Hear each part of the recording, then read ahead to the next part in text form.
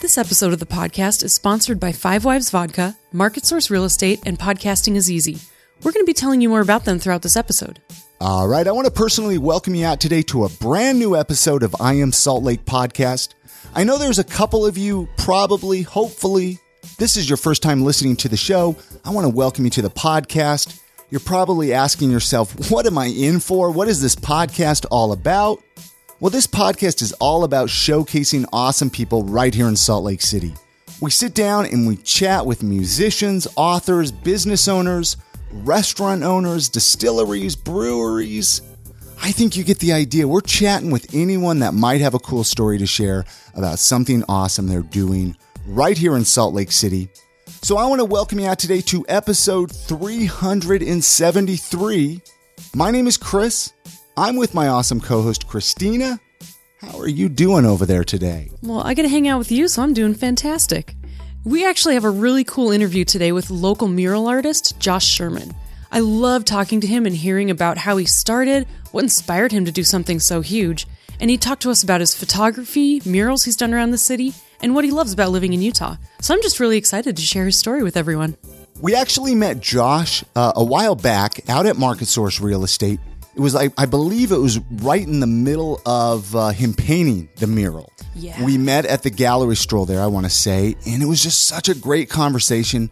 I told you, I remember we left that night and I'm like, we got to bring this guy on the podcast, have him share his whole story. So really honored to bring him on the show. Thank you so much. But we're recording today right in beautiful downtown Salt Lake City in our podcast studio, which is located in the back of Empire Merchandise. Full disclosure, this is actually my brother's shop, and they are located right at 680 South State Street. Now, not only does Empire have an amazing selection of vape juice and vape accessories, but this is where you can actually come in, stop on by, and you can buy your very own I Am Salt Lake podcast t-shirt. Show off to the rest of Salt Lake City what your favorite podcast is, right, guys? So stop on in, check this place out, and pick up a t-shirt while you're here. And if you haven't had a chance to join our Facebook group yet, I think it's about time. We have an amazing community of listeners, and we really want you to be a part of it. I love the conversations that we get to have in there. Like someone was visiting Salt Lake recently and asked the group where they could find old elevators in the city to check out. And everybody was helpful, jumped in, got this amazing list of old elevators that now, of course, I want to go visit. There's something for everybody. You should come in, add your voice to the group. You can find the group by searching for I Am Salt Lake Community inside of Facebook, or you can just type in iamsaltlake.com/group, and that will forward you right to the Facebook group. Before we jump into that conversation with Josh, let's tell you about one of our awesome sponsors, Market Source Real Estate. I know we were just mentioning them about the mural that Josh painted on the side of their building, but I want to tell you a little bit about them. I know we have a lot of listeners that are looking to move to Salt Lake City. And the reason I know that is because they are sending me emails. They don't know where to go. They don't know where to buy a house. Well, this is where you need to contact our friends Monique and Jeremy Higginson of Market Source Real Estate. For the past 17 years, Monique and Jeremy have been specializing in helping people buy and sell homes in the Sugar House and the greater Salt Lake area. They have a background of flipping houses, and they've owned almost 24 homes themselves, so they know all the ins and outs of older homes. If you're looking to sell your home, I know there's a few of you that are like, I want to move across town, or maybe I have a job offer outside of town. So if you're looking to sell your home, Market Source Real Estate, they specialize in helping sellers update or even repair their homes, which of course will increase their value and make you more money. If you are looking to buy an old home, they know what to look for in older homes so you don't end up buying a money pit. You can find all their information as well as really cool blog posts at thinksaltlakecity.com. Again, that website is thinksaltlakecity.com, or you can just give them a call, 801-810-6773. Of course, mention that you heard about them on this podcast. And of course, many thanks to Market Source Real Estate for sponsoring this episode. Let's jump into that conversation that we had with Josh Sherman when he came and sat down with us to share his story. Thank you so much for listening. Enjoy. Here's a question we like to start the show off, Josh. What did your childhood smell like? I would say earth, like dirt.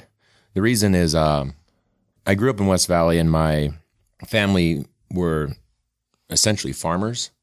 And so at a young age, my grandparents had a house and 14 acres down by Alpine Highway. And so they had a farm, and that farm was a couple horses, chickens, and baling hay and growing vegetables. And my uncle in West Valley had an acre that he'd farm every summer. And my first job was to pull weeds and sell produce out in West Valley on the corner. I still have a garden, and I've always had a garden, but I remember just from a very young age being on a farm and growing up and growing vegetables. Did you ever get to jump onto the hay bales in the barn? Yes, and on the loading in the truck too. Oh, and then my grandpa used to make bows and arrows out of twitches, sticks. Oh, wow. So we'd go and shoot arrows, like make the actual arrows and bows and go shoot those in the bales of hay. That's legit childhood. Yeah. So you grew up in West Valley. Yep. Did you ever leave Utah, or have you always just been here your whole life? Living, yeah. I grew up in West Valley and then went to college in St. George at Dixie. Okay. So right after high school. So 97 and 99, that was the last year as a junior college. And so lived there for 2 years and then moved back up here, back in West Valley for a year, and then eventually ended up in the grandparents' house that I spoke of for a year, or 5 years actually, and then moved into my current house in Sugar House now. What was life like in St. George? Did you like going to school in St. George? Was that a cool place to go to school? It was. I categorize it as there's 3 groups of people down there. There was college kids, cops, and retired folks. And that was it. The reason I asked, I couldn't imagine living down there. It just seems like it would be kind of boring. At that age, it was just different. And because it was junior college, it was kind of off the radar of, people would go down there for spring break. It was warm, there's palm trees, and it was just different. I mean, growing up in Utah, obviously we have snow, we have 4 seasons, we have all this, and you go down there and there's like 1 season or 2. It's just St. George's palm trees. It doesn't even make sense to be in Utah still. And as I've gotten older, I was under 21, so it didn't really matter that there was no bars. There's 1 bar still in St. George. So that nightlife wasn't there. It was just more of being around other peers that are the same age, going to school. Zion's recreation there, like snowboarding was an hour away at Bryan Head. It had all the amenities that Salt Lake does. It was just different. Did you go to Vegas a lot at all? Yeah, I'd spent some New Year's in Vegas and Wendover and kind of got sick of that really quick. Yeah. Too much. So what did you study at Dixie then? Or was it just general? It's just general. So when I went there, in 99, in 2000, they became a university. So up to that point, there was only 2 degrees. You could get Associates of Art or Associates of Science. And I mean, junior college, you can't really do much besides general. So I just did that, generals. And right when I left, I failed my last math class and I was taking summer quarter. And so to this day, I still don't have any degrees. Because I'm 1 credit shy. Oh, man, I have a similar story about high school. Half a credit shy. Super fun. Now, have you always, so just to kind of bounce ahead a little bit, the 3 of us, we connected at a Market Source real estate event. You were painting, I think Jeremy might have introduced us because you were painting the mural correct. On the Market Source real estate building, which I found fascinating, right? You don't always run into mural artists here in Salt Lake. We've had a couple on the show, but have you always, to kind of bounce ahead a little bit of that, I was curious, like if you were studying art at school, or have you always just been artistic, interested in drawing, or when did that really come into the picture? So when I was young, I didn't know this, obviously, until I got older, but I couldn't see far away. So I'm nearsighted still. So I couldn't explain how my childhood could have been different by it. But in school, in elementary, I'd always get in trouble for just drawing because I'd be sitting in the back of the class or in the middle. I wouldn't be able to see what's on the chalkboard. And so I wasn't paying attention or I wasn't doing the work, but I didn't know what I was supposed to be doing. And so I'd just draw and I'd always get in trouble. I'd have to call my mom, go to the principal's office because I wasn't participating. And it's weird to think back as a child and what you understand and what you don't understand, but I did not know what was happening. And cognitively, obviously. I mean, I was intelligent, but I found drawing to be the only thing that I could do. So I drew a lot as a kid. Like what kind of stuff were you drawing? Comic Dragons, books, dragons and castles and army men and planes shooting with the dash lines. Everyone knows these the chains you make with the 3 lines, and you go and the little S's. And I just drew whatever from my imagination. Yeah, I didn't try practicing drawing. And I think that's even with children these days. They just want to create. They don't. There's no judgment. They don't. There's nothing. They just want to create, and it's fun for them. So I just did that for a lot, and then at college, did the typical high school pottery class, drawing class through school, but I never actually studied art. So all self-taught. All self-taught, yeah. Interesting. What got you eventually painting murals then? So right when I was leaving college, or a couple of years in, right before 2000, I started taking photos. And so I was taking photos of concerts in Vegas and other places when I was in college. And when I came up here, I started working for Slug.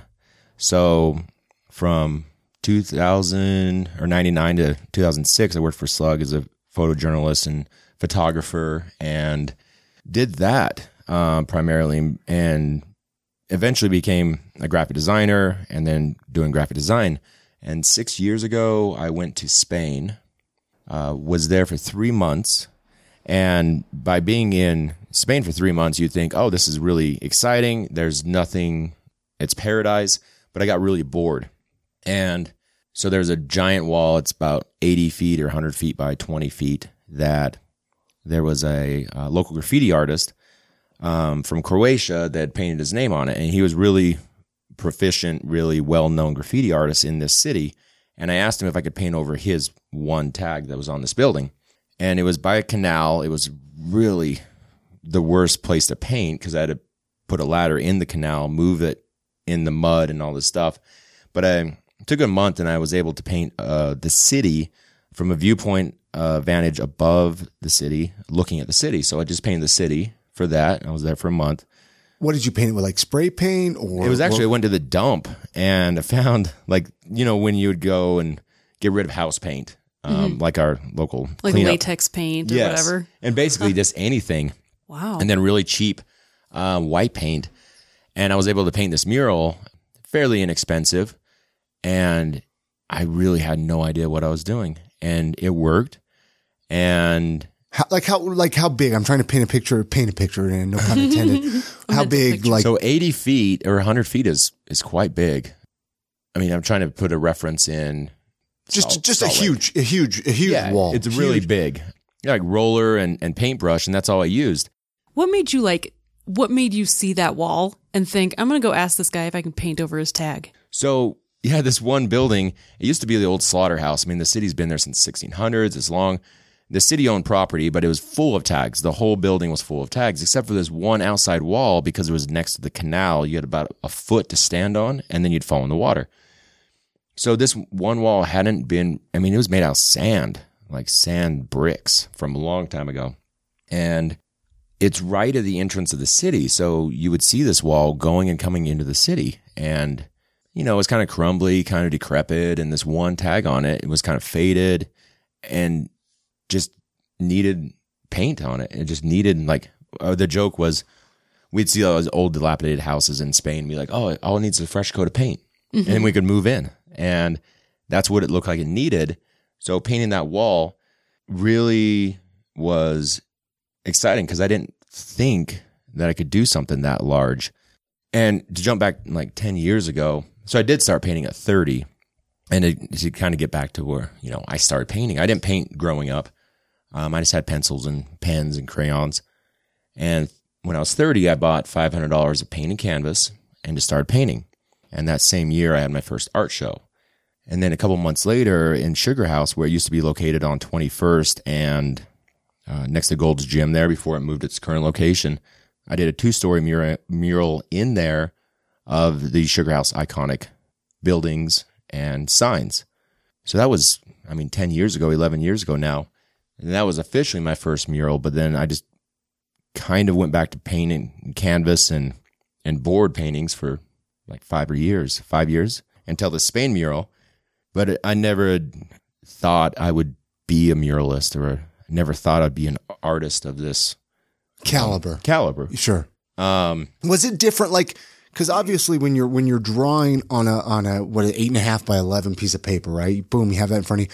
But then when you have, and I think we were talking about this with Shay, how do you envision, let's even just look at this wall in our podcast studio. It's just a bigger thing. Like it's got to be so big. It's like, how do you even know where to put things, or how, things, you know, man. I mean, like if you accidentally make something too small, it or too big, it just scales exponentially, the whole thing. Right? Like you have to really know how big of a wall you're working with, or is there really, I mean, I guess that's just a talent that you kind of, I think you just learn it. And that's, I really like the podcast with Shay. Maybe it's easier for us to grasp it, and it's harder for other people to see. Well, because I'm not an artist by any means. Right. So, I mean, I could draw stick figures. Well, I got something to say about that. But so with the wall, it's what I've learned is it basically takes the same amount of time to paint a big wall as a small canvas. Really? Because you're using bigger brushes or rollers or aerosol cans. You're using something that spreads out faster. But if you're working on a small canvas, you're literally using small brushes. It's more like just to scale. It is to scale, yeah. Okay. And so, different techniques, project it, block it, draw it, freeform it. I like to take a picture of the wall, and then in Photoshop, put another picture of what I want to paint on that wall, and then drop it, 50% opacity, so you can see through that image, and you can kind of put, this, area is this big, and you can kind of look through it, and you basically just freehand it from there. Did you have like a mentor or anything before you started doing any walls, or not really? I guess not like somebody that, or let me rephrase that. Like, how did you know? I don't know. Never mind. It doesn't matter. Like, how did you just decide one day to paint a wall? Yeah. Well, I mean, I guess you were kind of saying that with in Spain and stuff, but yeah. And literally, I just gave a talk for Design Week a couple of years ago, and it was called Act Like You Know What You're Doing. And it's essentially the story of my life. I don't know what I'm doing. I just do it. You just do it. Fake it till you make it, man. Exactly. It works. And I have 0 degrees, but I'm a photographer. I'm a designer. I'm an artist. I'm a muralist, a community activist, and none of this stuff I didn't go to school for. I just figure it out. Yeah. And I think that's the best way to learn anything is through experience. And if you don't try and fail, then you don't have the experience of at least trying. And that goes back to the stick figure. So when I'm painting a wall, it could be like the Bears mural was 80 feet by 18 feet. And where's this mural for people listening? Across the street from Fisher Brewery. Okay. And that was 2 years ago. And it's Bears National Monument. We had just lost Outdoor Retailer because of the fight over Bears National Monument. And so when they packed up and left, I felt my friend Randy Nelson had already tried to get artists to do something like Crush Walls in Denver or the Mural Fest in Miami, where we were going to get a bunch of artists together and do a bunch of walls. We eventually got the money from Salt Lake City, and that became the Granary Mural Project for the district. But in the meantime, I saw this wall across from Fisher, and I was like, it's a big wall. It's like capped with on the roof. It's kind of enclosed in. I'm like, so same thing with the wall in Spain. I looked at it, I was like, oh, that would be actually a really good wall to paint. So I put a proposal into the city, contacted the right people, 7 months of red tape and figuring out, because it's a city wall. Man. I would not last that long. And then I was allowed to paint it. The mayor signed off on it, and I painted that wall, and that was for free as well. I paid for the paint because I felt like that billboard of Bears National Monument was a good way to remind people of what, in Salt Lake, we don't see that. We're not reminded of every day. And so just visually to see Southern Utah on that scale is pretty remarkable. And after doing that wall 2 years ago, I was able to do in the last year like 10 more murals. I think because that one garnered a lot of attention, but it also allowed me to like try hard things, because I was staring at that wall for a long time and it was intimidating. And I learned like, just start. As soon as you start, you kind of, that fear dissipates. Let's actually take a quick break. We need to play a couple messages from our sponsors. And then when we come back, I want to talk about some of these other murals that you did, because maybe some people have seen them around town, right? You don't know. So hang tight. We'll be right back. All right. This episode of the podcast is sponsored by the very local, the very tasty, the very delicious Five Wives Vodka. Every time you take a shot of Five Wives Vodka, you are supporting this podcast. The next time you head on over to the state liquor store, make sure to pick up a bottle. The next time you head on over to your favorite local bar, ask for Five Wives Vodka by name. They actually have 3 different flavors that we're going to tell you about. They have the original Five Wives Vodka. This is the one that's made from Utah mountain spring water. It's 100% distilled corn spirit, and it's gluten-free. The spring is hidden in beautiful Ogden Canyon, so it's actually inaccessible by vehicle, so they have to actually hike this water out 5 gallons at a time. That's why it's so delicious. You know what I like to do? I like to make a good old-fashioned 5 Greyhounds with the original flavor. All you need to do is mix 1.5 ounces of Five Wives vodka with 5 ounces of grapefruit juice and enjoy. Ooh, that sounds it's really delicious. Tasty. But for those of you who like a little more spice in your drink, you can check out Five Wives Sinful. Sinful is delicious cinnamon-flavored vodka. And unlike other cinnamon products that give you that cinnamon candy taste, Sinful is like a morning cinnamon roll with only 76 calories per ounce. There's also the Five Wives Heavenly. This is a flavored vodka with their delicious vanilla taste. Heavenly's rich, buttery vanilla flavor, it comes through without coating your taste buds with sugar, and this results in more vanilla and less calories.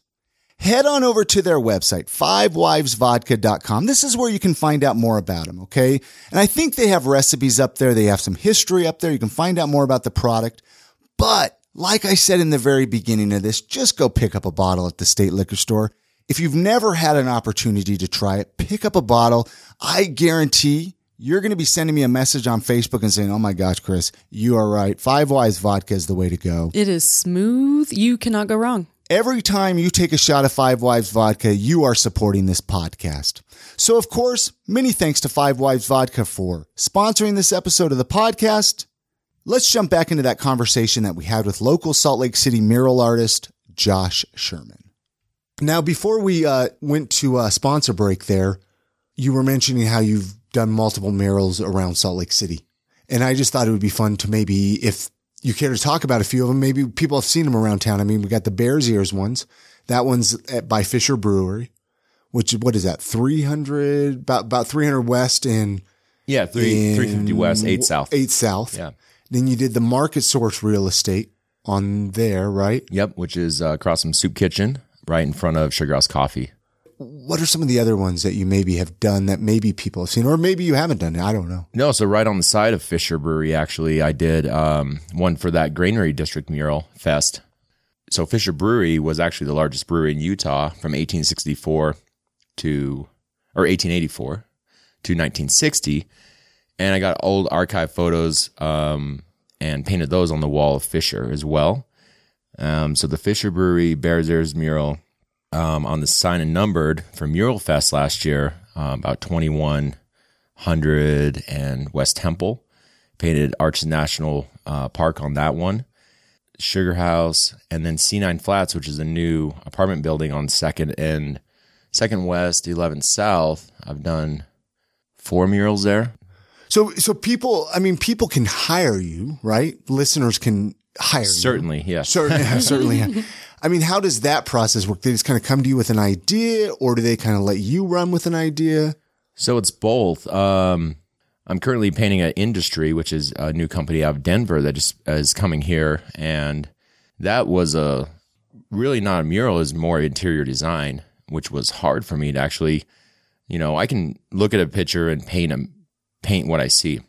But conceptually doing interior design is a whole separate skill set. So that was a different mural. And then I did one for my neighbor. Her husband passed away, so I did a picture. He proposed to her at the base of Everest. So I painted Everest Mountains on a cinder block wall by her garage. And, it really depends. I was able to quit my job 6 months ago to paint. So like the starving artist is a real thing. And I've known only 2 artists that have done art full time for 20 plus years. Every other artist has a side job. I've worked until, 6 months ago and painted in my art studio house or painted in my free time. But now it's actually happening. So I'm trying to get as much work as I possibly can. And when the client doesn't have an idea, it's liberating and it's also like scary. Like Market Source in Sugar House, they wanted, I proposed several ideas and they said, well, what about this 1940 photo of Sugar House? And the reaction from just passerbys and people coming and going to the coffee shop was great. Even older couples or older elderly people would come by and be like, oh, I remember that. When I was a little kid, we'd get ice cream at that shop. Or, I remember because it was 1939 photo, 1940. And people remember what Sugar House looked like then. And so that was really interesting as well. Kind of different take. It's kind of cool. I remember when I met you, you explained to me the Fisher Brewery mural too. And that's kind of the same theme, isn't it, that you did there? Like you painted the old Fisher Brewery on the wall. Could you kind of explain how that came up? Because I thought that was a really cool idea. Well, I mean, that was my first black and white mural, which I had, not knowing again what I'm doing. It's a 40-foot wall by about 17 feet, and I painted it with a 1-inch brush and a 1/2-inch brush. Which is very small. Yeah, it's very small because the detail in the photo. And that took a month and a half. And when the sun hit it, so I could paint from 9 in the morning to noon. And then from 12 to 4, I couldn't paint because the sun was directly on it and paint would dry too fast. So then I have to go back and then I put some floodlights up and work through the night some nights. And same thing with the Sugar House one, also with a 1-inch brush. And people are like, oh, why don't you use a spray paint? It's like, well, one, I'm not that proficient. I've never used spray paint really. And then I see Shay or some other artists who do spray paint. I'm like, whoa. But it's just a different technique. It's a different medium.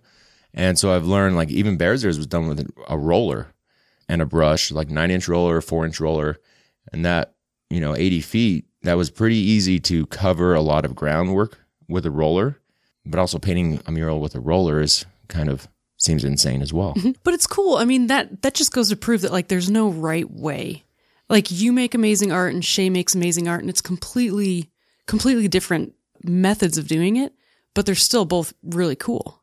Yeah, and my another friend, Chuck Landvetter, he did one very close to Shay's, just north of that, and he used all of the things. He used brush, rollers, spray paint. I mean, I follow amazing artists from all over the world, and I keep thinking, man, I really want to get better and better and better. And I see what other artists do, and at the same time, I'm complimented because people look at my art and oh, that's incredible. I'm like, man. It's incredible to me. Yeah. I mean, yeah. But if I could actually do what other people do. And so, I mean, I like to create art, obviously, but it's still a challenge to constantly do it and get better at your craft.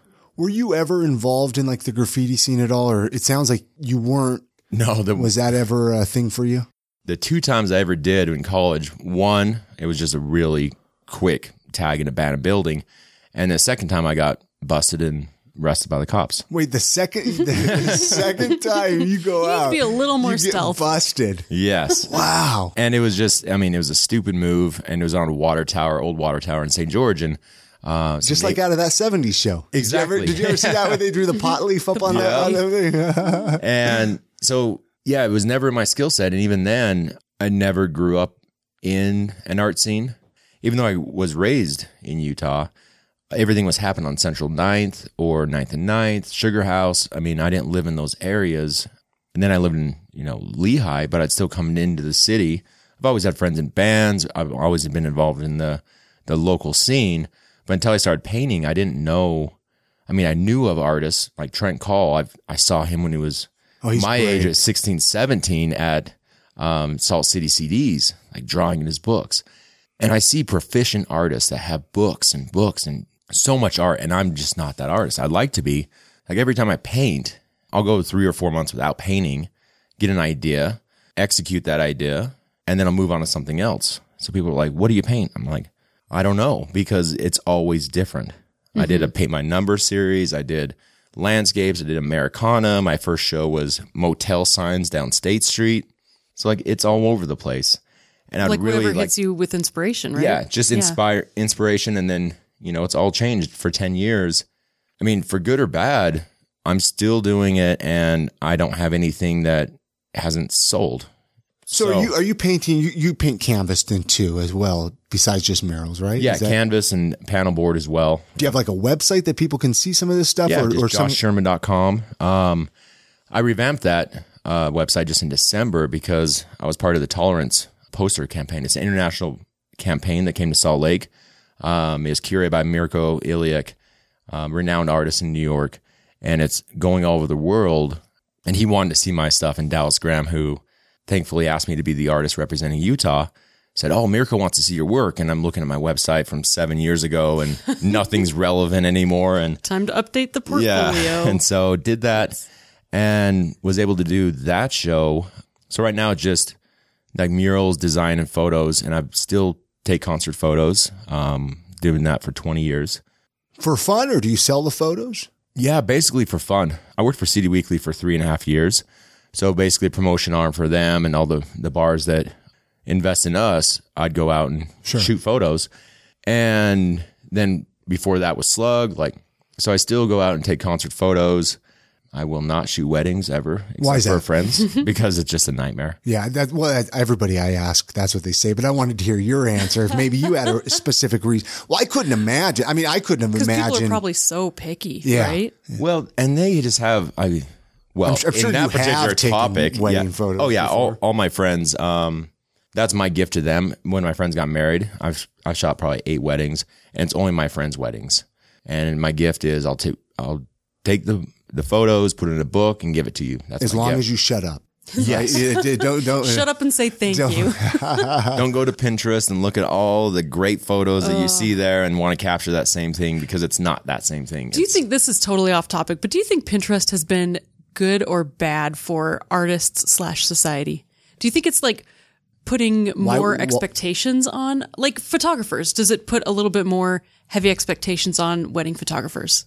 It certainly is, actually. And so Etsy, I'm not on Etsy. Other friends are on Etsy. And selling their art. Yeah. Pinterest, I get a lot of referrals, not a lot, but a few referrals like, "Oh, I want this. I saw it on Pinterest." And it's like, okay, well, I can do that. But I don't really like to copy other people's stuff. I want to be able to come up with my own ideas. And it's not bad. I mean, even if someone wanted to have, something they found on Pinterest or Etsy, like, I want that. Mm-hmm. It's like, well, yeah, if you pay me, I can do that. But I also don't like to do that. Right. That's the whole point of being an artist, is to create something new that hasn't existed in the world. Tattoo artists have kind of the same problem. I think that's just an interesting thing with Pinterest. Now that we all have access to stuff, we kind of are limiting artists by what we've already found. Yeah. Like non-artists. Even muralists. So right now, South Salt Lake is going to do Mural Fest again. And they're teaming artists up with buildings. And then your job is to go and talk to the business owner, come up with an idea, concept, and then execute that and do a mural. The interesting thing is when people are like, all right, I'm going to paint something on your wall. They want something they like and not necessarily what the customers would like more. Mm-hmm. Or what you would like to do. Yes. And it is one thing for a customer, but it's also like, who's going to see this? Like, how is this branding going to work? And same with graphic design. Like, reflect your business, not what you personally want or like. I mean, that can be in the same vein, but keep them separate, kind of. It's interesting, and I never thought about that, how much more there is to it. Like, if you're painting a mural for a business, that there's so much more that you have to take into account when you decide what to do. It can't just be, oh, I like this, paint it. Yeah. Was it hard for you when you turned art into a full-time job versus it's not just your hobby anymore? It's not just, a lot of people, they say, you when that moment you turn your passion into a job, then you start to hate it, or your hobby into a job, you start to hate it. Did that happen to you at all? Yeah, I actually thought about that before I quit my job a lot. Like, oh, I don't want to do this full time, because then I would end up hating it.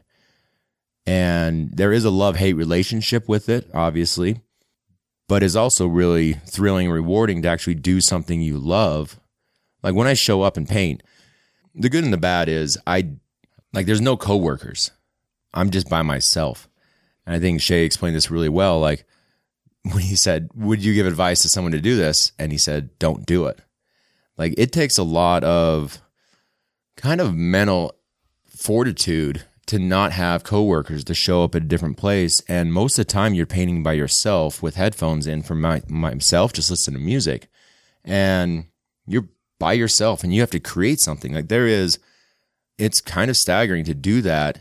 And then once you start, you're like, oh, I really enjoy this. But there is that hesitation and really, like there's no other creative energy around you to inspire you to keep moving. Like sometimes with coworkers, you can get that, especially in the design field. oh yeah. And you can bounce ideas off them. people. Yeah. And then you're just like, oh, I'm just here by myself. And this is terrifying. And it's I just all you. don't get to tell anyone else that I'm terrified. But then you start doing it and You just get into that groove. yeah. And once you start painting, and I found this, like if I have an hour, I can't start painting. Like I need 4 or 5 hours because you start. Once you start, you don't want to turn that creativity off. You want to keep going. Doing murals, or at least outside murals, the most rewarding thing, well, secondary to making the art, is talking to strangers that happen to pass by. I've had great conversations in Granary. Like homeless people would come by and just talk art with me.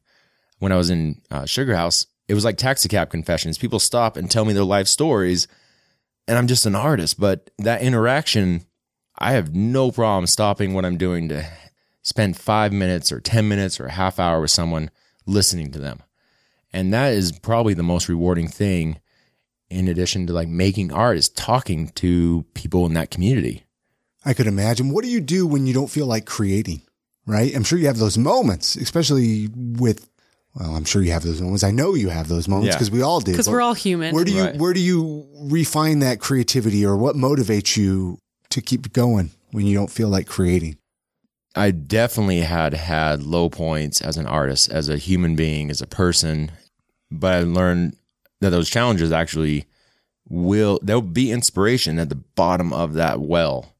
Like if you ever read Murakami, he talks about wells all the time. But I think those moments when you're frustrated are actually very important as an artist. I see bodies of work from artists that I admire and I follow, and it seems like from the outside, Instagram and their website, you're like, wow, you are so prolific. You make so much art. But what no one sees, and probably they will admit to as well, is those months and weeks and that lost time that you're not making art because you're not inspired. And I certainly have those. I think the hardest thing and the challenging thing is just get up and make art. And if you can do that, something will transpire. Something will happen. Some magic will be created. Like you said earlier, Chrissy, so you're making something that's never existed before. That's daunting, but it's also very satisfying. Is there a medium that you would like to try, but you haven't tried yet? Is there something you would like to paint or? Yeah, spray cans. I just got my first order from Spray Plant, Montana Cans, and I incorporated acrylic and spray paint in my last mural. So I really want to get better at spray cans, to cover more area, to do like blending, just the flow of it, the look of it. I'd really like to do that more often. I was terrified actually the first time. I mean, terrified. But I was really scared about creating something because I see what people can do, and I want to go from A to Z right off the bat instead of, I'm like, oh, well, I've acrylic painted for 10 years. I got to have that same baby step mentality moving forward with other walls. But I would like to do larger walls, but I also need to get back in my studio and just create small pieces and one-off shows and be more creative. So are you going to just incorporate spray paint into your smaller everyday projects to build the skill? Yeah. And I mean, this summer I just want to get some plywood sheets out in my backyard and just spray paint, just so I can get the technique, the control, just to add it to my palette in case it's warranted. Right across the street here at Purgatory, Gary Swenson did the art. It's beautiful art. And it is all done with cans. He's incredible. I think the inside is acrylic, but outside is all cans, and it's incredible what they can do. If somebody has an interest, let's say we have a listener that they want to start creating art, what would you recommend for them to do? Or do you think you need to take classes, or do you think you can kind of teach yourself? Glad you asked. Yeah. This goes back to the stick figure question. So when I'm painting these giant walls, people say, oh my God, I can't never do that. The only thing I could do is a stick figure. And it's complete horseshit. Because we all have done better than stick figures, but it seems to be the most common reply when someone talks about their art. All of us, every single human creates when they're little. Everyone draws. When you go to restaurants, you give kids like crayons so they'll be quiet so adults can have adult time, and they draw. Like, and they're having a better time than the adults. Most likely, yes. Yeah. And when I worked in restaurants, I'd walk by a table and kids coloring. I'd say, for instance, like, draw a dragon with a jetpack flying on Mars through, like, put cities in there and like treasure chests. And they're like, yeah, okay. And they just drew it. They did not care. There's no critique. There's no criticism. At some age, for all of us, we judge ourselves against our peers. And I remember, like, growing up, like, Lincoln Hoffman was so much better at art than me. And he would draw like incredible things for, elementary school kids. But at some point between there and junior high or high school, we all critique ourselves and we think, well, I'm not as good as this person. I'm not good as this person. So we stop. And I tell people who say stick figure, like, I can't do that. I'm like, you know what you're really good at? They're like, what? I'm like, getting up and working and paying your bills. And that is harder than drawing a stick figure. But that seems like the hardest challenge for people, is to get back into that creativity mode and get back to not being judged and draw a stick figure, draw a dragon with a jetpack on, because that sounds cool. Like, do something, but we stop at, the very basics, but we can all, paint mixer night. Those things are great because they get people, one, inebriated. They don't have self-confidence issues anymore, and they can go out and create art. And that is really refreshing, because as adults, we don't think the hardest thing in our life which is getting up and having adult relationships and paying bills and managing our lives. And we're scared to draw. Like, that just seems kind of crazy. It's self-editing, and the fear of shame from others is it's easier just not to do it. Right. Yeah. Which is sad, because a lot of us, we don't know a lot of our special talents unless you try. Yeah, you have to. And if anyone picked up and just drew or sketched, it feels really good to create something. Even if it's really awful and no one ever looks at it, it still feels good, right? And it's still unique, and it's still never been made before because it hadn't been made before. And that's still refreshing. It doesn't have to be, like I was saying with spray paint, it doesn't have to be the best thing. It just has to be something. And then the more you do something, the more that'll come, turn into further your ability, your skill set. It just, you do something long enough. They said 10,000 hours to be a master. I've done 10,000 hours of a lot of things. And that's the problem, is I'm kind of, all the tools are in the basket, but I'm using all sorts of different skills. So I'm not proficient really at one or the other, but I'm trying. Yeah. And I'm not afraid to try and fail. Let's switch gears here a little bit to Salt Lake City. We have a few Salt Lake City related questions that we like to ask people that come here and do the show. Josh, if somebody was visiting Salt Lake City, I'm sure you've had a buddy come to town and they've never been here. Is there something you would take them to show them, an area of town, a building? I don't know. Just what's the Josh tour? Right off the bat, Fisher Brewery. Oh, yeah. They're celebrating 2 years in February, 25th actually coming up. They kind of set a model of a brewery without a kitchen. They have a different food truck there every day, so the menu changes every day. The open space, seating, large communal tables. It just feels really good there. I would say check out Adnet's and Mac's mural at Feist, the Lady Magdalene. It's, I think, one, international artist, but also it's just iconic. Beer Bar, Bar X. That's just a fun corner right there anyway. Yeah, right there. Guthrie Studios and Copper Palette behind for Gallery Stroll. Like 9th and 9th, obviously. I grew up going to there. When Salt City CDs was there. And that's a while ago. It's a while ago. Old school. But I remember going to Sugar House when Raunch Records was there and Heavy Metal Shop. And, Sugar House still has an appeal. It's lost a lot of it through the development and redevelopment of the city, but Sugar House is still a great place to stroll. Liberty Park, all the things that we are at our doorstep, and we forget like they're there. I mean, I've been snowboarding 25 years, so I'd take them to Brighton, or I'd go, there's a lot to see and do. Ensign Peak, when's the last time you walked up Ensign Peak and seen the valley? Yeah, there's a lot of history right here and a lot of beautiful places. And we're getting new, coffee shops, craft breweries, eateries, food. What are some of your favorite? I always ask people this too. It's like one or two of your favorite local eating spots. Park Cafe. There you go. Number one for my list. I've known Sean and Park Cafe for a long time. It's my favorite place to go. Feels like family when you walk in there. What Copper Kitchen and Copper Commons they're doing is wonderful as well. HSL.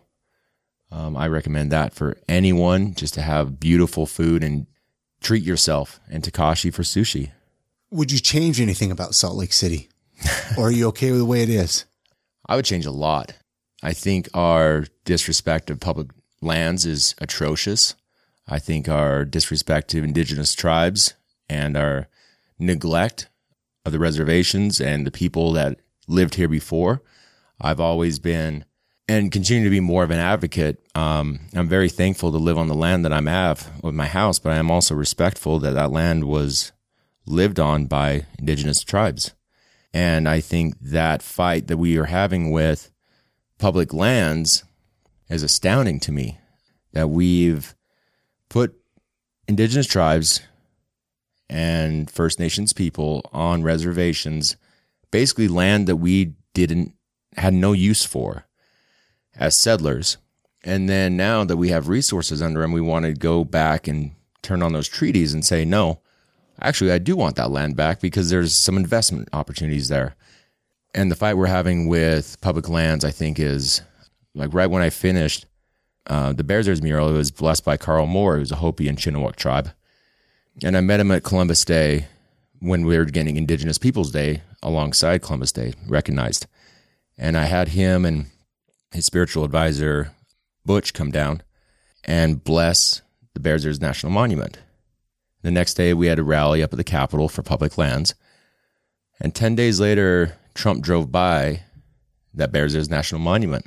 I remember that day. And I got a photo of that sent from Fisher. And the irony that I finished that in time that he was driving by on the way to the Capitol to break up the national park is some mysterious thing I can't understand. But that's something I really know. The politics here, you can't get too wound up on it, but I believe that we're making progress, and I want to stick to the positives and continue to do work in the community and advocate for the things I believe in. Christina always asks a final question, but I didn't know if there was something that I've had a heck of a conversation with you, Josh, today, and I know we just skimmed the surface of everything that you're about, all your art. I'll put your website at iamsaltlake.com with this episode show notes. But before she asked the final question, is there anything that you wanted to make sure to bring up, tell our listeners or share with our listeners, or something that I didn't talk about? Again, I know we just skimmed the surface. I'm an advocate for a lot of things. Community activism is important to me. I believe like what I'm passionate about is our homelessness problem, housing for affordable housing for people as we have this boom, that it's also important to make things affordable for low income. Litter. I cannot talk enough about plastic bags and single-use plastic bags and the need to ban those off the face of the planet as quickly as we can. So I'd like plastic bag ban, a bottle bill, a recycling program that goes to every corner of Utah and every county of Utah. Make sure we work with the youth. I'm a big advocate for the Volunteers America Youth Shelter and getting teenagers and youth like opportunities and give them resources they need, and make more art and skate parks. I'm a big proponent of skating and funding skate parks. So the youth that may be at risk can still do something fun and creative and fund art, sports, like just the little things that people don't fund. We fund so many collegiate sports, but we don't fund individual sports. So as a city, I think those are the big things. Art, litter, skate parks. Skate parks. Well, it's funny you said that about skate parks. I remember, I think you and I are about the same age. And when I was, my skateboarding prime in my teen years, we used to beg, build a skate park, and no city would do it, Now, they are popping up though, in a lot of the cities. And now they see the benefits of it. Sure. When you're saying you're tired from 7 months of maybe possibly, Chrissy, like getting a mural, it took me 15 years to get one in West Valley, like a skate park, 15 years. When I started at 21, 22, I had no idea, I went in as a timid kid and can you please fund the skate park? The city council. But after 2 mayors, and the third mayor, after so many years, they knew me by name. I would show up every month to the city council meeting for 15 years and eventually got some ZAP money from Salt Lake County. But West Valley eventually just paid $1 million to build a skate park. They're like, just get rid of that guy. And we don't want to deal you were with just him. so annoying that they finally gave him $1 million. And now it's out there, and it's the biggest one in Utah. And I fought for no fence because for some reason, elected officials feel like skateboarders, 1, are a problem, and 2, that it needs to be fenced or controlled in some way. I'm like, well, what other sports are fenced in because of delinquent behavior? None. Why would skateboarding be excluded from that? I never thought about that. Yeah. And so it has no fence. I worked with the city a lot and worked with them for a long time, and the developer, and everything's not perfect and it doesn't have everything, but I wanted something that all abilities could go there, a beginner and advanced, and still have fun. And I was out there yesterday looking at the skate park, and it's still there. So I'm a huge proponent of that, and potentially we might get the Olympic. Vans is going to pony up some money. And that seems like a done deal because we only have to put up $300,000, West Valley, $1 million. But what I found is go to city council meetings and talk to them and realize that the money they're spending is your money. It's not their money. And as soon as you have that empowerment, you can go there and say, I want this changed. I want this changed. And besides Boy Scouts getting their merit badges, or one cranky, generalizing old man who didn't like chickens, there's no one at city council meetings ever.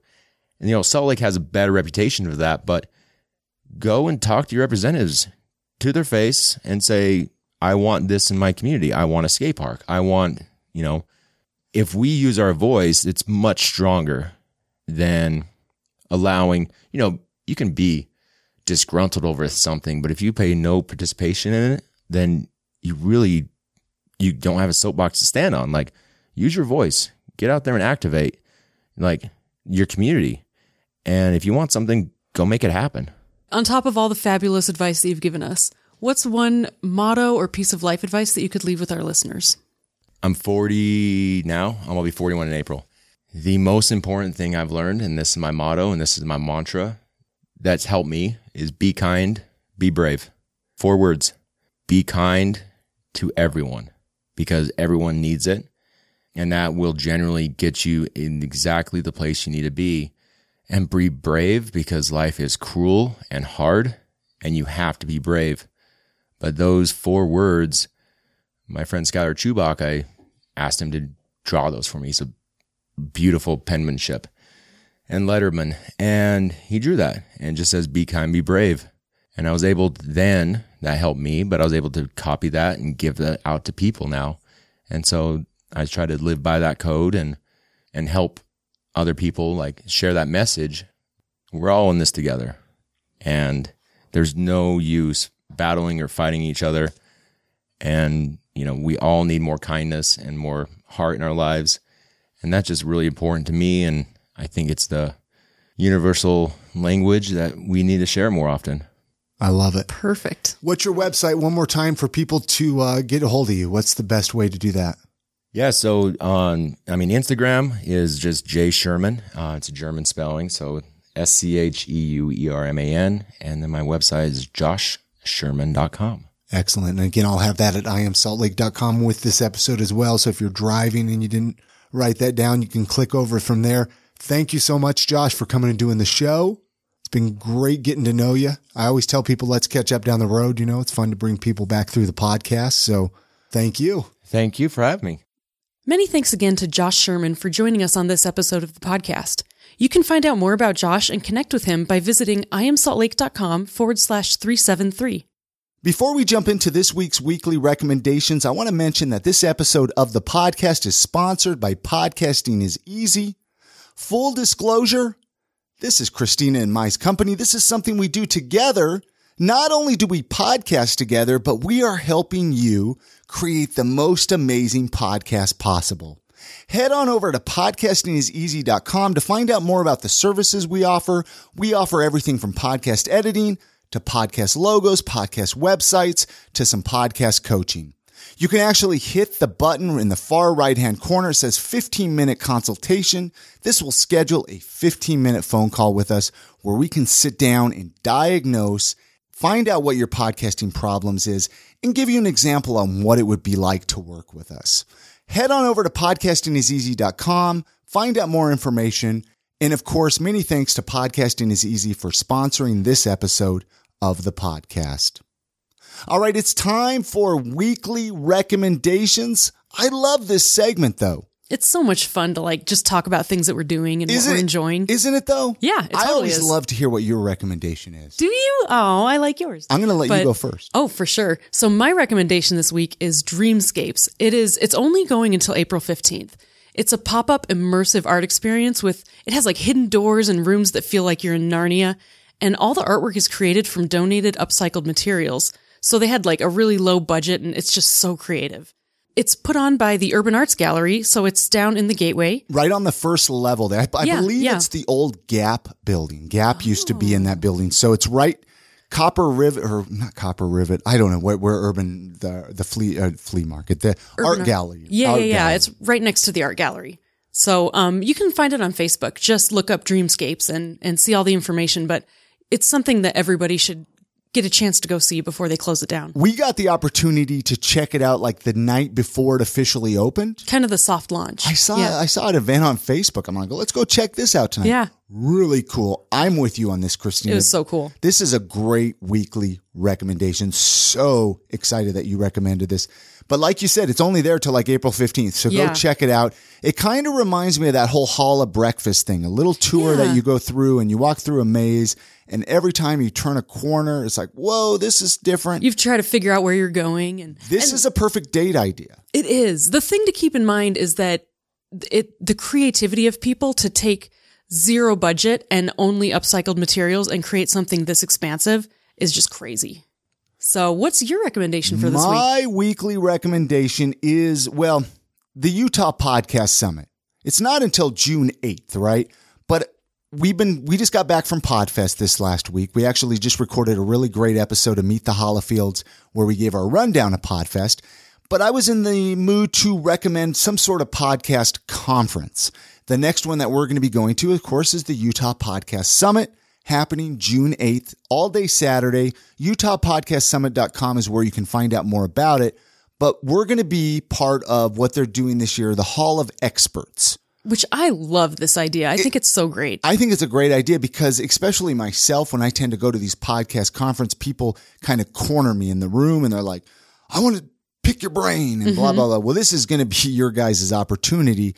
There's going to be quite a few of us. I know you're going to be in there talking about graphics and logos. Yeah. Yep. And any kind of tech side of podcasting like that. And then I'll just be chatting, right? No, you'll just be there for everything because you know everything. But if you are a podcaster, if you're looking to start a podcast, you got to go hang out with other podcasters. There's some sort of energy. Oh yeah. The creative juices that flow when you get around other podcasters is undeniable. You cannot do it by yourself. So I'm loving this. And actually, we have a promo code that you can use. If you use the promo code IamSaltLake, this is actually going to get you $20 off your ticket. So now you have no excuse not to come, right, guys? So that's my weekly recommendation, Utah Podcast Summit. And that's going to do it for this episode. Don't forget to support our show sponsors, Market Source Real Estate, Five Wives Vodka, and Podcasting is Easy. Because when you're supporting them, you're also supporting us.